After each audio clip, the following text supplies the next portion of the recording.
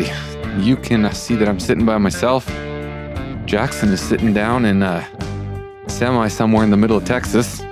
I don't think we could. This is as far apart as we've ever been, I think, doing the old podcast, you and I. And I feel like I'm in a whole different universe on top of being a far distance from you. We're in eastern Texas on I-20, getting close to Louisiana, and the grass is like, I don't know, probably 6 inches tall. Half the trees got leaves on them. And I'm sitting here, Chris is driving, and I'm sitting here going, this is a little bit depressing in the springtime for us because I think we are, this is like mid-May Montana stuff. So I'm like, oh yeah, a few months down the road, we'll be seeing some of this action. Yeah, looking at it now, it seems hopeless. We had quite a good storm this last weekend. So you're coming back to some white. Yeah, I couldn't believe I got out ahead of that. I think I left to the airport. We just finished racing in Phoenix. Do you call it Phoenix or Phoenix? Phoenix. Phoenix. Man, we do a lot of enunciation and pronunciations on the show. I've realized that might have to be a thing we just throw in on the regular. Phoenix. I've actually never heard it pronounced the way you were trying to. Phoenix? Trying to get people. Mountains. Okay, so it's mostly just me. I'm kind of I need to do Hooked on Phonics, I think. You remember that, Hooked on Phonics? I remember Hooked on Phonics.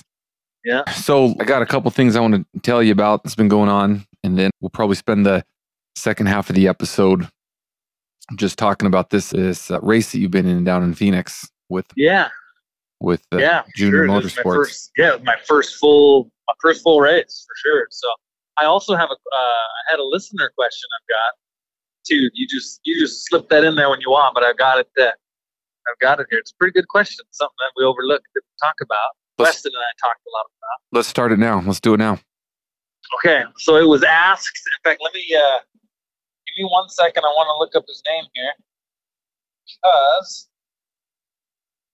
nice to give a little shout out to the nameage. Hold on. David Solomon. David Solomon wanted to know what a milk run is. Weston and I referred to a milk run several times. I did. In reference to hauling livestock. I remember you guys calling that. Yep. Yeah, and Rooster used that term too with all the hogs that he picked up. And I just totally went right over my head. I didn't realize that is something that people need to know what a milk run is. So the term milk run comes from, in the dairy world where they milk cows, they have a refrigerated tank on each dairy, and that dairy tank has to be emptied out about every other day. So a big dairy might have, half a semi-load of milk every other day. Smaller dairies, they're going to have, maybe a couple thousand pounds of milk every other day. But the milk trucks would have to go around and pick up milk from all these different dairies where they, probably 6-7 stops every morning to the various little rural dairies, and that would complete the full load, and they had to do a lot of stops. And then it's funny because on the other end, back in the day, they used to deliver milk, and you have to make, kind of like delivering newspapers, you have to make a bunch of stops, drop milk off. So milk has always been kind of related to several stops. So we call it a milk run when you have to pick up maybe, say, cattle in Lewistown, and you got to drive 50 miles and pick up cattle at another place, and then go down to Bozeman and pick up some more cattle, and then ended up in Billings. And this time of year, when the cattle start getting slower, we do more milk runs. They're very undesirable, like the hardcore haulers, like the guys higher up on the food chain. They do not do milk runs. So when we first started trucking, that's how we got our foot in the door. Was, hey, I got a load, but you have to make 5 or 6 stops. No veteran trucker in 1,000 years wants to do this load. But you guys are young and you're kind of dumb, so want to do the milk run? So we do the milk run. And then our dad, Rooster, he stayed at the very bottom rungs his whole trucking life because every single week, it had to have been 80-90% of the time you could consider his loads milk runs going to South Dakota. Best case scenario. He would always load out Tuesday night, but I can remember Monday nights he'd go up to Cut Bank stay the night, pick up hogs up north in Cut Bank, which is 2.5 hour drive. It's in a semi from here. Come down, load the hogs that he'd collected here in Fairfield. Then he'd drive up the road an hour, and he'd meet 2 or 3 trailers on the road where they'd back up a horse trailer or a grain truck to his semi and throw something in. And then he'd stop at a Hooterite colony, halfway to Billings and load. And then, about halfway to South Dakota, he's finally got a full load of hogs every single week. Every single week. Yeah. Yep. So listeners now can understand why a milk run to us was like, well, what's the big deal? I didn't know there was anything else. Like, I thought everybody did this. Little did we know that was not the case for most cattle haulers. But for us, and then we had goats and sheep and cattle. The only thing we never hauled on those loads was pigs. We didn't mix any pigs in with them. That would have put us right on the low rung par with Rooster. That's going to lead me into another listener question myself that we got on Instagram. Oh, right on. So since you're name dropping, I guess I better look up the name here. So this is from William. Oh man, I'm gonna hammer this last name. I think it's Kaziar. William Kaziar. Oh. William, if I butchered that too badly, please correct me. He thinks it'd be interesting to have a whole episode on networking, which I don't disagree. On what was it you said? Networking. Oh. He said Jax has networked his way from hauling loads from farmers to hauling loads for Heavy D to hauling for Junior's race team. He said, I'm young and would like to hear your advice on networking your way to success as it seems Jax is doing. And my answer was, I think his biggest secret is he's just a freaking goofball. that is what leads to it. I'm going to say that term goofball can encompass a lot of things, from just being an emotional goofball to doing literally goofy loads, which you're describing, where you're making multiple stops, throwing sheep, throwing goats, throwing whatever on. They used to call it paying your dues. And a lot of people don't think that is a thing that should be done anymore. But when you're paying your dues, I know when you and Weston were talking, listening to those episodes, you were bottom of the barreling a lot of stuff, from auctioneering to hauling livestock. But when you're doing that, it sure puts you around a lot of people where you can start seeing the lay of the land, and you can start kind of seeing who you might need to know. Yeah, well, and it all pyramid too. Like, for example, when you do start at the bottom of the rung, as far as getting to know the locals, like that's what we started doing, was hauling cattle for the local, hauling hay for the local. That will feed you for years to come. Even now, I mean, it's been years since those days that we hauled local cattle and local hay. And I still get calls and texts and messages from local people wondering, hey, do you know where there's any hay for sale? Do you know whereas if I just come in on the top rung and I signed on with some big company that was hauling hay and I was just pulling loads and going where I was told, you wouldn't have that pyramid foundation underneath you, that good strong bedrock where you just don't get to know the people. And that's part of the networking deal is, and I didn't realize it at the time that 5, 6, 7 years later, these people would still call saying, hey, you hauled some hay for me back in 2015. Do you know where there's any more hay? And, should you need some loads, it just kind of is this gift that keeps on giving if you start at the bottom. Basically what we're doing, William, is we're acknowledging that we got that. And I think we do need to spend more time on that. And this is probably something that we need to spend, Jaxon and I need to spend a little bit of time actually organizing. But it just when you were talking, Jaxon, about these milk runs, when you started way down there doing those, I think that's a lot of basis of where you began, if you want to call it networking. But anyway, I just want to touch on that. Yeah, that's good. I'm glad he brought that up. So we need to put a little time on networking, and we need to put some time into. We were going to talk fuel mileage this episode, but I ended up being on the road here and not the greatest environment considering the truck that we're in and the loads that we're hauling. Probably not a good time to talk about fuel mileage. So speaking of fuel mileage, what's Chris got the speedometer at? Am I allowed to say I can tell your speeds because we're in Texas and the speed limit's high. Yeah, 80-mile-an-hour speed limit across Texas out here. So we were more concerned with getting home by Monday morning so they can start working on these race cars than we are saving the money. It just racing and fuel savings just don't really go hand in hand. Do you, when you're sitting in that truck and seeing that speedometer almost pegged out, does it make your skin itch? I mean, do you get hives? Do you have any stress? Do you have any allergic reaction to that? It does. In fact, Chris keeps the curtain open here next to me, and he reaches around and puts a hand on my shoulder, in the bunk, and just kind of pats my shoulder. It gives me like a reassuring, it's okay to hammer down tonight. Just keep after it. And then once he notices I'm keeping the speed up and everything's kind of how he prefers it, then the hand slowly slides down and disappears and is gone, and he goes to bed.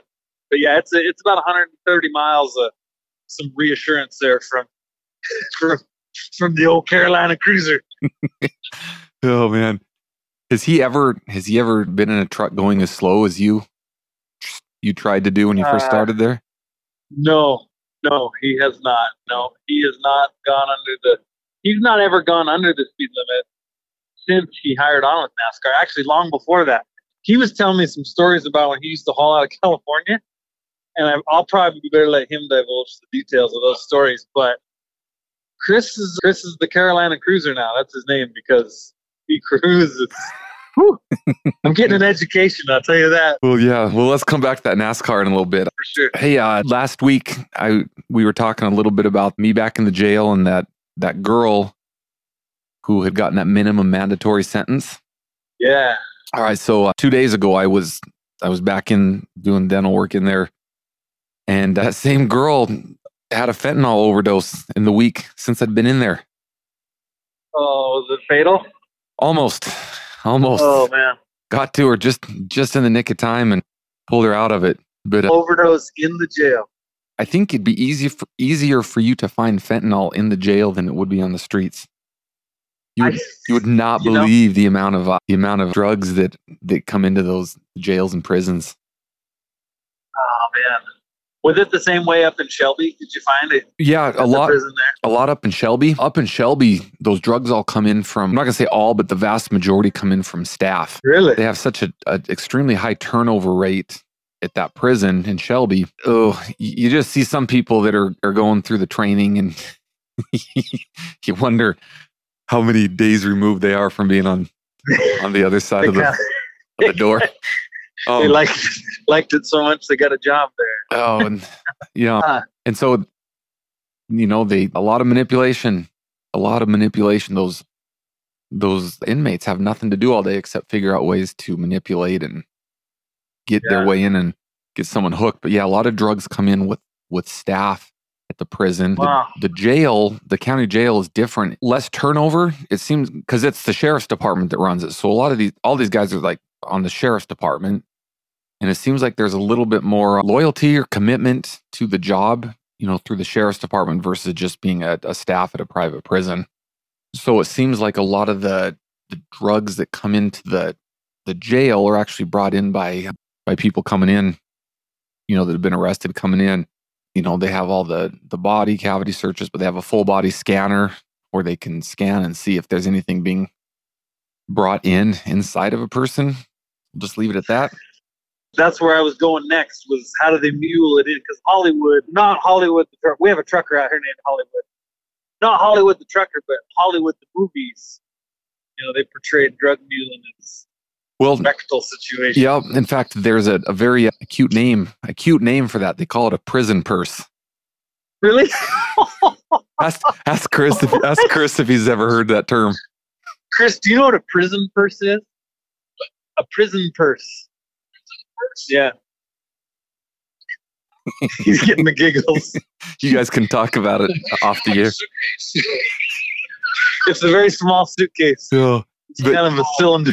But yeah, that seems to be where most of the, because a lot of these people, you get arrested out on the street, and you go from the side of the road. Literally, it could be you're pulled out of your car, put into the back of the sheriff's vehicle, and then you're out at the jail, and they're stripping you down and whatnot. So there's a lot of stuff that they pull off of people simply because they're coming right from an arrest into the jail. Where in the prison, they've been in county jail, they've been through court, they've been through sentencing, they've been in jail for a long time before they actually go to prison. So a lot of this stuff is brought in. Just speaking of the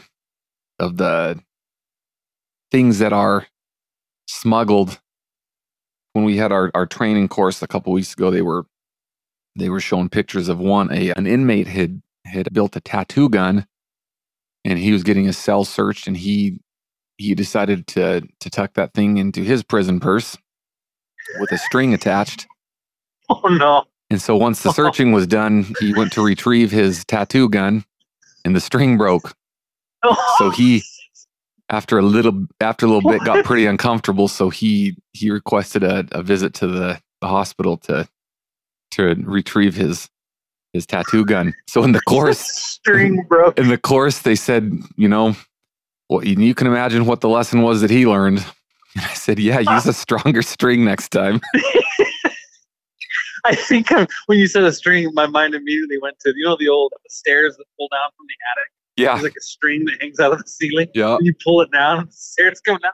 That's where my mind kind of went with the visual string breaking off. Yeah, crazy though. That same girl with that minimum mandatory, she had a little overdose episode there. Part of it too is they've been off of the streets for a while, so their tolerance for the amount of drug intake that they can handle without an overdose, their tolerance goes down. So what used to work for them, kills them now. Yeah. I read an article that I think they said last year we captured enough fentanyl to kill the entire United States. Did you hear that stat? I don't know if I've heard that exact one, but I mean, the amount of fentanyl that you need to overdose is hardly anything. It is so potent. Yeah. So I don't even know how much they would have to capture to kill everyone. But I don't think it's much. Not a lot. No, I don't think it is. It's crazy. Yeah. Huh. I had something else come to mind when we were in the jail this last week, and I wish I could remember the circumstances that brought this to my mind. But it was kind of a funny story. When I was working at the prison in Shelby, we had a nurse that was working in there, and she was talking about an experience she had before coming to the prison. She was working at a county jail in Cut Bank. I think it was Cut Bank, a county jail in one of the counties around here anyway. She had a seizure, or she actually led to her having to have CPR done on her. And so she had the seizure, she was on the ground, and they ended up having to do CPR on her. And she told me, she said it was crazy because everything's filmed there. So she was able to go back and watch on film. Oh man. Her having the seizure, having, everyone come do CPR, whatever.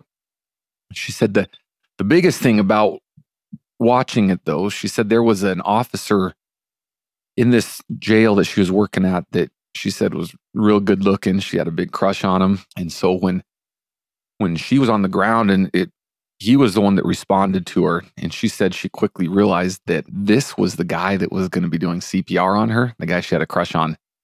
And so she said watching this video, she actually started to have a little bit of sexual excitement watching this video that this guy that she had a crush on was actually going to be doing mouth to mouth on her. And so she's getting excited watching this video.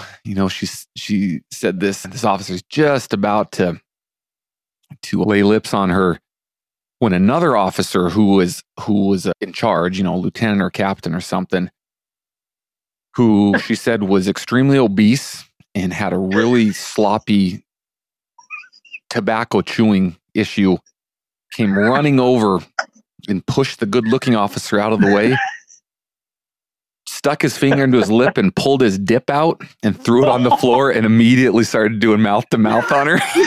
No way. Oh man. She said that her excitement went from being so excited to disgust in like just a blink. It was just so funny her telling the story where she she literally, if they're not doing something, she's going to die. They intervene to save her life. And she's sitting here watching her literally, this is the time to use the word literally watching her life being saved, that if this isn't done, she's going to die. And she's just excited this good looking guy's going to do mouth to mouth and just a mouthful of, tobacco juice comes flying over. Oh, I know. The visual is so clear because you get some of these truckers out here get a little sloppy with that. You got tobacco kind of sprinkling throughout all the gum lines, the teeth. I can just see him just taking a finger swipe, clear that lip out, perform the CPR. That's pretty good, huh? Oh, you remember on the Sandlot when Squints? Oh yeah. Wendy Peppercorn, oiling and tanning, and oiling and tanning. I can't take it anymore. So he jumps off the deep end. Man. Dude, that's hilarious. Yeah. I'm just kind of got a collection of little knicky-knack stuff here. I wanted to... Yeah, good. That's a good time for it. Since we're just rolling down the road, telling some stories. Got some stories you can tell Chris to keep him awake, huh? Yep. Yeah, I've got two. I could teach him about the purse and tell him a story about the nurse. Yeah, the other one, something, I don't remember what sparked this with you and Weston. The feedlot, we call it the feedlot. That's where Dad collected hogs every week. Was the feedlot, and it was a feedlot, but it wasn't used really anymore as a feedlot. Yeah, back in the 70s, I think they fed a lot in the 70s, and then kind of transferred it into more of a buying station. There was infrastructure as if it could be a feedlot, pens and corrals and livestock scale, alleys, but it was anyway. We called it the feedlot, and there was an old trailer, a trailer that you would live in, but it was an old trailer, and that was the office for the feedlot there. And the trailer at the feedlot, the office, it kind of had, over time, became a little bit of a social gathering point for various Monday. Various people. But one of the things that, with the sociality of it, it developed that there was always some sort of a snack in there. And the snacks, they varied a lot over the years. They varied a lot. My earliest memories was cans of sardine and buttermilk. That was and then the other was a non-alcoholic beer called Texas Light, and that's what our grandpa always had in the fridge. There was sardines, buttermilk, and Texas Light. Grandpa Don had the weirdest palate. So his taste was like, what? As little kids, all right. So that's all there is to eat over here: sardines and Texas Light, which tasted like, I don't even know what it tastes like dog urine. I don't know. I know it wasn't good, but it was better than buttermilk. When you're a kid, so you have a choice. Buttermilk, nothing worse than buttermilk. Oh. You can wash your sardines down with buttermilk or Texas. Anyway, well, our grandpa Don, he helped run a grocery store in Augusta, Montana. In the candy snack area, they had these bulk boxes of candy, a lot of chocolates. Chocolate covered nuts, chocolate raisins, caramel patties, with nuts, a huge variety, but you buy them by the pound, you get your sack and scoop them in. And got to be that when this stuff got a little bit old, where they couldn't sell it in the grocery store anymore, it was brought over to the feedlot and put into the office, where even though it was discolored, whatever, you can still eat it just fine. And live on for weeks at the office, months even sometimes. That toffee bar things for months. Yeah. Oh yeah. Well, my favorite that ever came in there was the caramel patties. Chocolate covered caramel patty with some nuts in there. And one thing about the feedlot, all the livestock during the summer, lots of flies. Yeah, a lot of flies. Flies go with livestock. And I remember sitting in the office one day there. We'd been out doing whatever, came in and grabbed a handful of caramel patties like I did about every 30, 40 minutes for the previous, I don't know how many weeks. And I was sitting there eating, and for whatever reason, I'd never done it before. I took a bite out of this caramel patty and was chewing. I looked down where I'd taken the bite out of it, and it was moving. Oh no. Oh no. And so I didn't really know what I was seeing. I started looking. My caramel patty was full of maggots. Oh no. The one you were eating? The one I was eating. The one I just chewed up and swallowed. And I proceeded to investigate the rest of the caramel patties in my hand, and they were full of maggots, and so was the whole box. I have no idea how long those caramel patties have been hatching fly eggs. I don't know how many weeks worth of maggots I had been eating in these caramel patties. You had to have ate a bunch of them. Oh man. Oh, man. So I wish I could remember what you and that made those canned sardines look a lot better.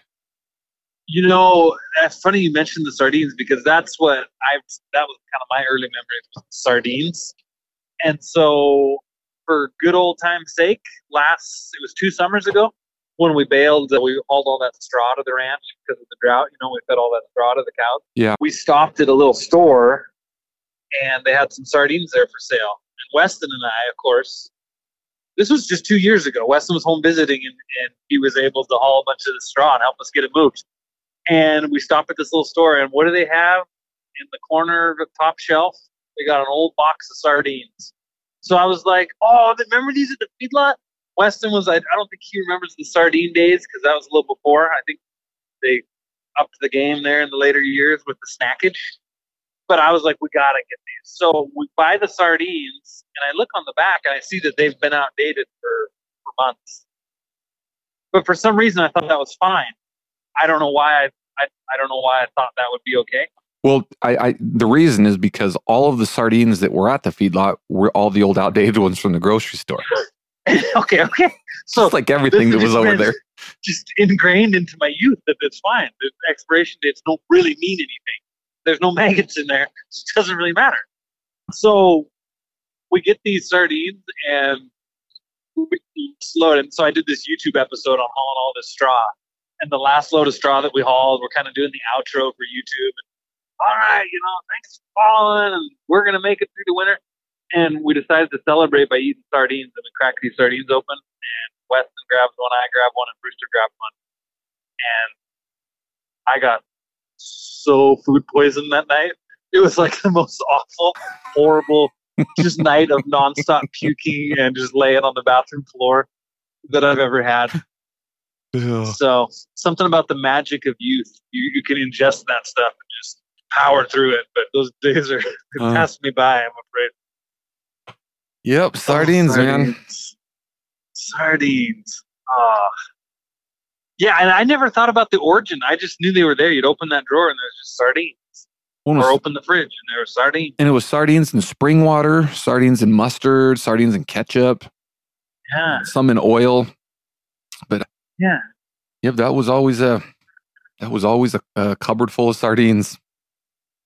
Speaking of strange foods, real quick, something that everyone might get a kick out of. All my life, I have, for those of you that are listening, I have pretty much whatever Luke says, I will just do it. Like he'd be like, just go do it, and I'll do it, because I've always really looked up to Luke being the eldest, setting the trends for the rest of the siblings. So you had kind of this power, and usually, you didn't take advantage of it too bad with go get me this or go get me that, But one time, you told me about a peanut butter and pickle sandwich. You remember this at all? Nope. You'd come home from school and we're just having our afternoon snacks, and you're like, you guys, you have to try a peanut butter and pickle sandwich. They're so good. And I think you had mentioned, I think you had mentioned that, I don't know why I remember this, but you said Carly Jesvold, one of your classmates, showed you this, and it was just so good. And of course, we were all young. We knew who all the high school kids were because of our small community. And I'm like, oh, she said it's good. Luke says it's good. I'm down. So you talked me into making a peanut butter and pickle sandwich, and I ate it. And somehow you talked me into thinking that it was good. And so I believed for a couple of years that those were good, and for a while that was actually something on my personal snack menu, was peanut butter and pickle sandwiches. But it was a total farce. And I had no idea, because you never told me, like, oh, hey, I was just teasing. Remember, that was 6 years ago. I was teasing, man. Like, I never know. I just had to grow out of it on my own. I never learned the truth. Well, it just goes to show you that if something doesn't taste good, it's all in your head. If you could choke that down for years. Yeah. Yep. So, Oh man. see, I thought you were gonna segue that into saying that that's actually a thing that you've learned with all these NASCAR truckers. They said Chris is a good cook there at the race. You know, I wonder if we could do this because Chris is revered as like the guy at the track, and I witnessed it the other day. Everyone comes to eat whatever Chris has. Everyone comes. I wonder if he could talk people into thinking the same thing: peanut butter and pickle, little sliders, just little bite-sized little sliders for the race crew. Peanut butter and pickle, baby. You just get those sliced pickles, so each bite is just like one sliced pickle size. Just a little dollop of some natural peanut butter on there. Yeah. I wonder if we could. I bet some of these guys could get on. I know a couple of these truckers talking to it for sure. The bar is pretty low. Well, tell us the Phoenix story, man. What's been? Yeah. Oh, so is a lot. Here's. I'm just going to preface it with this, okay?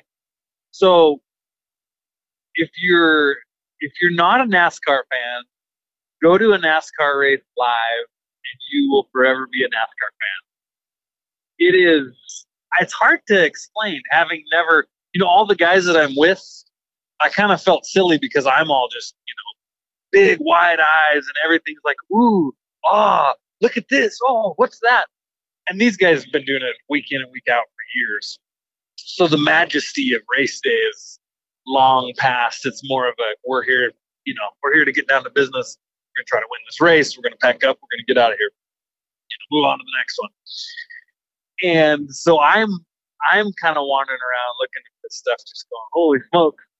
Do you remember, I'm trying to think maybe the first time you would have experienced this, like going to a monster, and the first time those monster trucks really, they start up their engine, they really get after it. And they just let those motors rip. It's like a whole different level of like, you've heard like engines and noise and Jake brakes from semis, but like the first time you hear a monster truck like take off to do a run at the fairgrounds or in a stadium or whatever, it's like, whoa, like you could feel it in your body. It was like that. It reminded me of that. And just as far as the power of all these, these 30-some race cars all firing up at the same time. And it was kind of an interesting balance for me because part of what I'm doing for JR Motorsports is creating content for their social media. So on one hand, I wanted to just like put everything away and just soak it in and, let me just eat this up.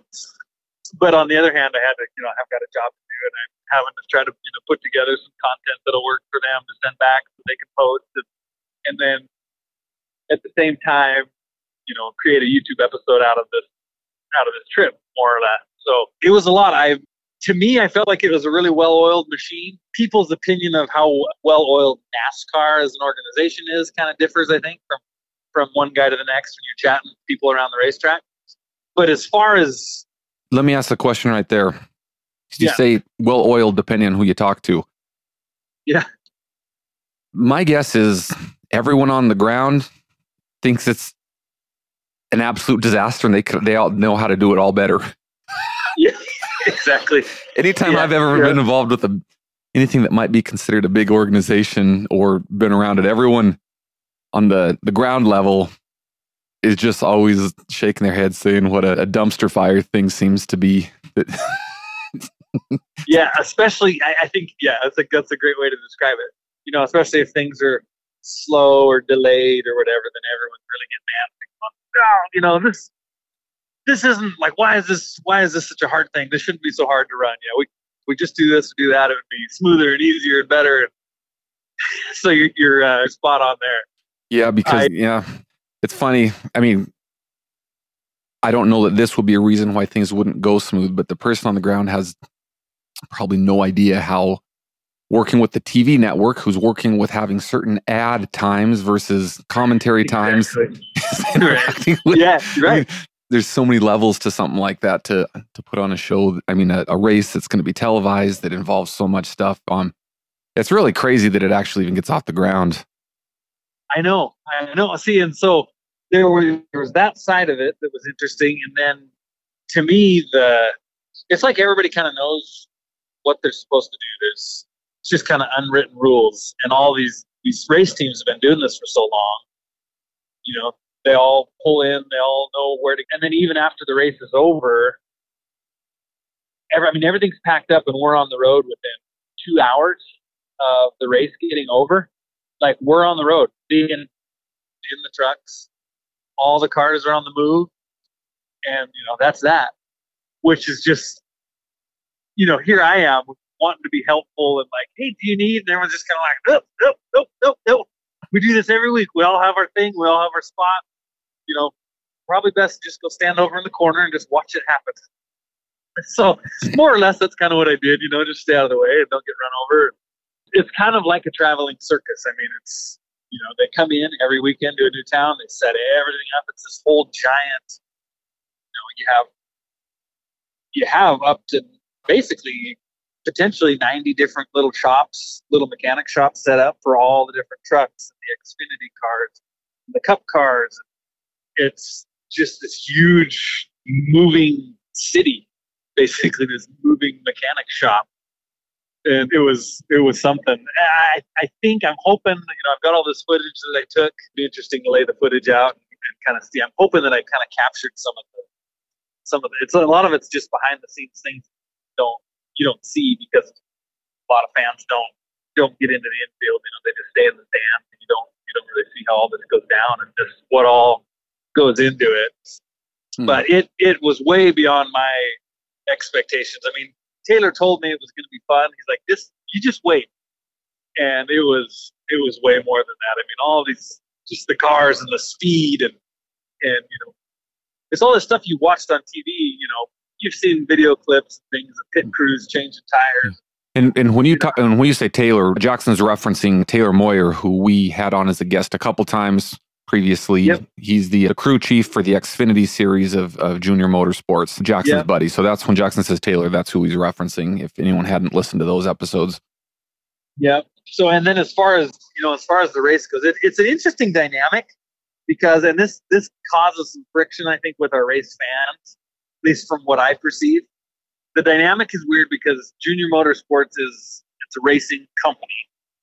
And then instead of just having one race car, we have 4 cars, right? So technically we're teammates. These 4 cars all work. They're all part of the same company, but they all want independently to win.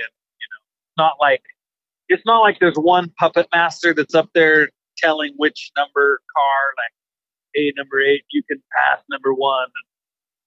Number 9, you stay back. It's not like that. I think a lot of people think it is. So when we've had to kind of some interesting finishes this year so far with our cars, and I think a lot of fans are frustrated, saying, why can't you guys get your team together and race together a little more rather than. We've had some incidents where, well, like yesterday, our car got bumped by one of the other junior cars and spun us out, put us clear to the back. So hold on just a second. So yeah, your Xfinity series, how many cars from Junior Motorsports are in the Xfinity series? 4? Yeah, and that's all we race in. Just okay. Yeah, they've got 4 cars. So there's so four cars in this Xfinity series. So they're teammates because they're all under Junior Motorsports. Now, when you say our car got bumped by one of the other team's car, one of the other guys on the team, does each car have its own crew chief? Yeah. Yep. Each car has its own crew chief. It has its own entire crew. There's about 10, 12. Is that about right, Chris? 10, 12 basically support people for each car. All right. From the crew chief all the way down to the. Okay. So I didn't truck drivers. I didn't realize that each car on the team had its own crew and chief. That probably. Yep. So that almost sounds like teammates in name. Because how is there anything that brings camaraderie among the whole team when everyone has they're all in their own independent sphere, and the drivers probably, if they win versus the team winning, that bumps them up because that puts them probably in a position to progress up to a higher level of racing, I would guess. Right, exactly. So that's why it's kind of, especially in Xfinity, because I've read that it's described sometimes as sort of a developmental, sector for Cup racers. So yeah, each individual guy in these different cars is out, obviously, and as they should be. They're out there for themselves because they like, hey, this is my shot to develop, do well, and hopefully get picked up by a Cup team, which would be every driver's ultimate goal. And so, I totally understand. You need to race for yourself, and you need to do what you need to do to further your career. And there's not like a team. It's not like Junior Motorsports racing team won this year. Mm-hmm. They have individual races, and then they have points for the racers. But it's not like we all 4 cars as a team share a trophy together and all hang around. Is that correct, Chris? Right? It's really not. As I'm thinking, why the benefit of the team? Let me say, if I was a racer, why would I be encouraged if my teammates were winning and I wasn't? This might be a question for you to ask Taylor, but I would have to say the only reason you would want your team to be successful is because if the team is successful, that means there's probably more sponsorship money available, which will benefit you individually to have access to more technology, more whatever. Would that be the only reason? I don't know. Yeah, because as a team, if you have a strong team, across the board, hey, Junior Motorsports has these 4 great race teams. You're gonna get drivers interested in racing for Junior Motorsports, and then Junior Motorsports would say, okay, we're gonna put you in this car, in that car. But yeah, as a team, if you're strong, it's on the sponsor side, I would say yes, and on the acquiring new talent, same thing. Like it's kind of like college football. It's like, hey, who wouldn't want to go play for Nick Saban or whatever in Alabama, right? They might not be winning necessarily that year, but just as a whole, like this place is going to make me successful as an athlete, and I'd be crazy not to go, play for this coach, so to speak. So with because you're kind of hooked up with Taylor, what car is the Junior Motorsports car that you guys kind of? We're the number 8 car. Josh Berry is our driver. Josh is really good. In fact, something unique about Josh right now is that he's driving the number 9 car, which is a Napa car for Hendrick Motorsports. Their driver, Chase Elliott, who's like the most famous NASCAR driver, broke his leg snowboarding last week, and they hit up our driver, Josh Berry, to fill in for him. So Josh is running 2 races a weekend now. He runs Saturdays, in his full-time car of ours, and then on Sundays he's jumping in that Hendrick Motorsports number 9 in place of Chase Elliott. And that's in the Cup, not the Xfinity. That's in Cup, yeah. Ooh. That's in Cup. So huge opportunity for him, and we're all pulling for him, hoping that you want him to do well and make the most of his opportunity. But if he does, it likely means he'll get gobbled up by somebody. If they go, oh, Josh filled in last year and did great, we should try to snag him for a Cup car this year. But again, ultimately, you want him to individually to do the best he can. So now, as far as the semi that you're driving that's hauling the race cars, are you hauling the number 8 car? Yeah, they keep even the truck crews. It's all because our trailer is basically the mobile mechanic shop. So we carry the 2 race cars. You have a primary car and a backup car. Okay. Both number 8s, they're identical cars. And just you have one that you use your primary race car, and the other one you would use as a backup. If, say, for example, you wrecked your primary car in qualifying, you would have to pull out your backup car and try to get it race ready. So yeah, we're all, I would say, the most team of all, at least based on my very limited experience, the most junior motorsports camaraderie would be between all the truck drivers. I mean, everybody likes each other across the teams. Like, everyone gets along. But the truckers, we all kind of feel like, we're all traveling together. We feel pretty together, it seems like, from my limited little experience. Well, as it should. Truckers need to stick together. Yeah, exactly. You're right. Yep. So it's been fun. But so kind of back to the race of yesterday. Those were good questions that you asked about all that stuff. So we had one of our other cars. We were really storming and making a move, and one of our own junior motorsports cars decided to make a run and just bumped into the back of us and spun us out. So our number 8, of course, spun out. Luckily, somehow we didn't get wrecked. Just spun out. Nobody hit us, and you fall to the back of the pack, and you got to start working your way up. And Josh is a stud. He's definitely a top hand in the Xfinity. So he makes his way back up to the front pretty quick. But it got late enough in the race. Anyway, we just didn't quite finish top 10. I think we got P8 yesterday, position 8, and which is good. Anytime you can finish top 10, that's a big success. Be consistently in the top 10. So, but again, now transitioning to, you read online a little bit, some of the Instagram, Twitter stuff, comments and things from people. They're really frustrated, going like, why don't you guys race as a team? Like, why is one guy hitting one of your own teammates in the back like that and spinning them out? I don't think he necessarily meant to, but it's like, well, I don't understand how that happens.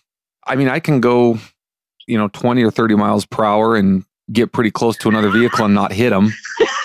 I mean, I don't know. I don't know how 180. I don't know. Like, I don't know how these guys have trouble not, doing something like that. That it is crazy. It is crazy to see in real life bumping and knowing these cars they're doing anywhere from, in the corners, maybe 150 up to 185, in the straight, and they are just touching and rubbing, and it's just crazy because they're just like this flash that goes by. A couple things I want to talk about on this some more. One, I just want to, if for anyone that might not be up to date on what you're doing or is a little bit confused, I am going to give you my take on what you have going on right now, and you can correct me. So these NASCAR junior motorsports, most people have heard of Dale Earnhardt Jr., probably one of the most famous NASCAR racers of all time, arguably. He has a racing team. Why don't you explain what a racing team means, actually? Yeah, they basically just a company of cars, and they go and NASCAR puts on races every weekend.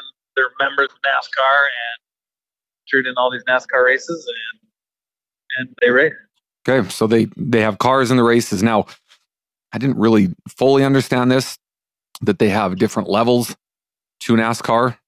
And I'm gonna describe this as Major League Baseball. I think that's the easiest way. Is you have the major league teams, Atlanta Braves, Los Angeles Dodgers, New York Yankees, and underneath those they have what they call their farm teams, from way down to just under the major leagues, where you hear it called AAA. A lot of times you hear of maybe a pitcher that has been injured, and as he's coming back, they send him down to AAA for a little while just to get back in the swing of things.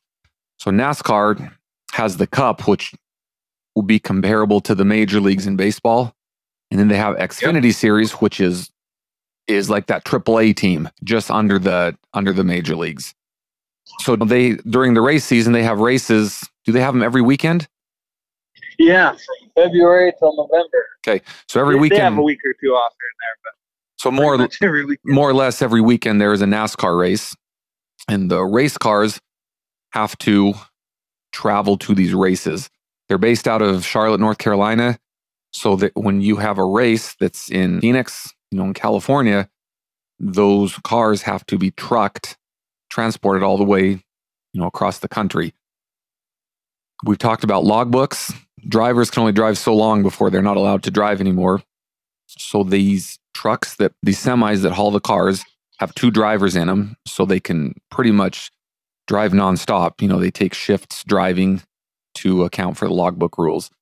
So Jaxon has been brought in as one of the truck drivers for JR Motorsports to take on cars that are in the Xfinity series from Charlotte out to the West Coast in this case. So a couple weeks ago, he flew out to Charlotte, helped drive out to California, and then there was a couple races on the West Coast where Jaxon went back to Montana and carried on with his normal life. And then when that West Coast swing was over, Jaxon flew down to Phoenix and now is helping drive these cars back to North Carolina. As part of that process, on some of the race days, he is doing kind of some behind the scenes truck driver perspective for JR Motorsports social media. And so he's driving truck and doing a little bit of social media. Does that kind of sum up what's happening? Yep. Okay. Yep. That's a pretty good synopsis. Thing that kind of is unique about it is that I think every single place we go, we travel with the Cup series. So, you know, the analogy you make is pretty accurate, where you have people getting called up and sent down. They switch players back and forth all the time. But so all the races, they have a Cup and Xfinity at every race. Yeah, so kind of like about half of them they have truck races at as well. So you could maybe equate that to like a high school sports where you have your varsity and junior varsity team. You're going to have a lot of times 2 basketball games on the same night, same gym. Essentially, these race weekends, you're going to have the Xfinity and the Cup races all together. Okay. Yeah. Similar to some of these. If you remember, some of the funnest basketball you ever played was playing JV. Maybe you never played JV, but even football, some of the funnest stuff you did with JV because it's less refined. You know, I remember JV football games were so fun because it was just kind of like, you know what? We just kind of roll with it. And it's very similar. A lot of people would say that I would say Xfinity has a lot larger following than, you know, as far as like than AAA baseball would, but a lot of people enjoy Xfinity a little more because, you know, they're a little more scrappy. They're fighting for what they got. They know that there's, you know, for every car, there's three drivers that are just waiting to jump in that seat, you know, if they wash out. So it's just a little more, I don't know what the word is, down home, I guess, maybe, whereas the Cup is probably a little more of that drive to survive feel. Formula One, pretty succinct, I think some of the people that have worked both as far as, you know, mechanics, truckers and whatnot, kind of prefer Xfinity because it's just a little more relaxed. I gotcha. So that makes sense. So on the Cup series, how many cars does JR Motorsports have going? None. We don't race in the Cup at all. Oh, JR Motorsports is not in the Cup. Okay. No, we're just 100% Xfinity, and it's tricky. The Cup deal's tricky. I don't know how many years you get your license for in Cup, but I think last article that I read, it's up to like $20 or $22 million to get. I think it's called a charter to be able to race in the Cup series. And I don't know. I apologize. I don't know if that's annual or if it's every couple of years that has to be paid. But to race Cup too, it's just even the sponsorship game. Again, you go to Xfinity sponsorship is nice. You get a lot of more of these, like our sponsor yesterday, for example, Jared, the hat that I'm wearing today. This great family out of Ohio, and they're just really down home. It's like a family company that's sponsoring us, and got to meet the Jarrett family. They were great. Whereas in Cup, you're going to find a lot more corporate type sponsor stuff that you just don't get that good old down home, and it's just on every level, whether it's sponsors or crew, the whole atmosphere. It's just a very different feel. So when you're talking about Josh Berry, who is up with Hendricks Motorsports driving for them, I was thinking, oh, he does good. He's going to just pop up into the JR Motorsports car at Cup. But now I see why you want your drivers to do real well so they can progress. But you also, I was like, well, maybe not so well. So you stay with us. Yeah. Once they go up, you're like, well, Okay. for a Interesting. year anyway. Yeah. Okay. I've got a lot to learn. Of course, I'm not by no means. If you're out there listening and you're a NASCAR aficionado, I am by no means a wizard. I have a lot to learn, but I don't know. it's gonna be a fun year for it. You've done one race day. That I would expect you got it all down. One race day. As a NASCAR hauler driver. Yo. Oh, I think as long as you don't turn one of those tires loose out onto the track during the race, you're probably going to be good. Oh man. So that Drive to Survive on Netflix, which is about Formula One. I watched one season of that, and I kind of I thought it was very well done. I really liked it. Yeah. And I have found that I can't believe how much I keep an eye on Formula One racing now, just from watching, a couple episodes of that. I will say that NASCAR racing has a little bit of a stereotype of maybe not being the most exciting thing to watch. But once you start to learn the people behind it, totally changes it. And I'll give you an example is like Rooster now. Almost every Saturday, he's calling me to ask me if I'm watching the NASCAR race. Really?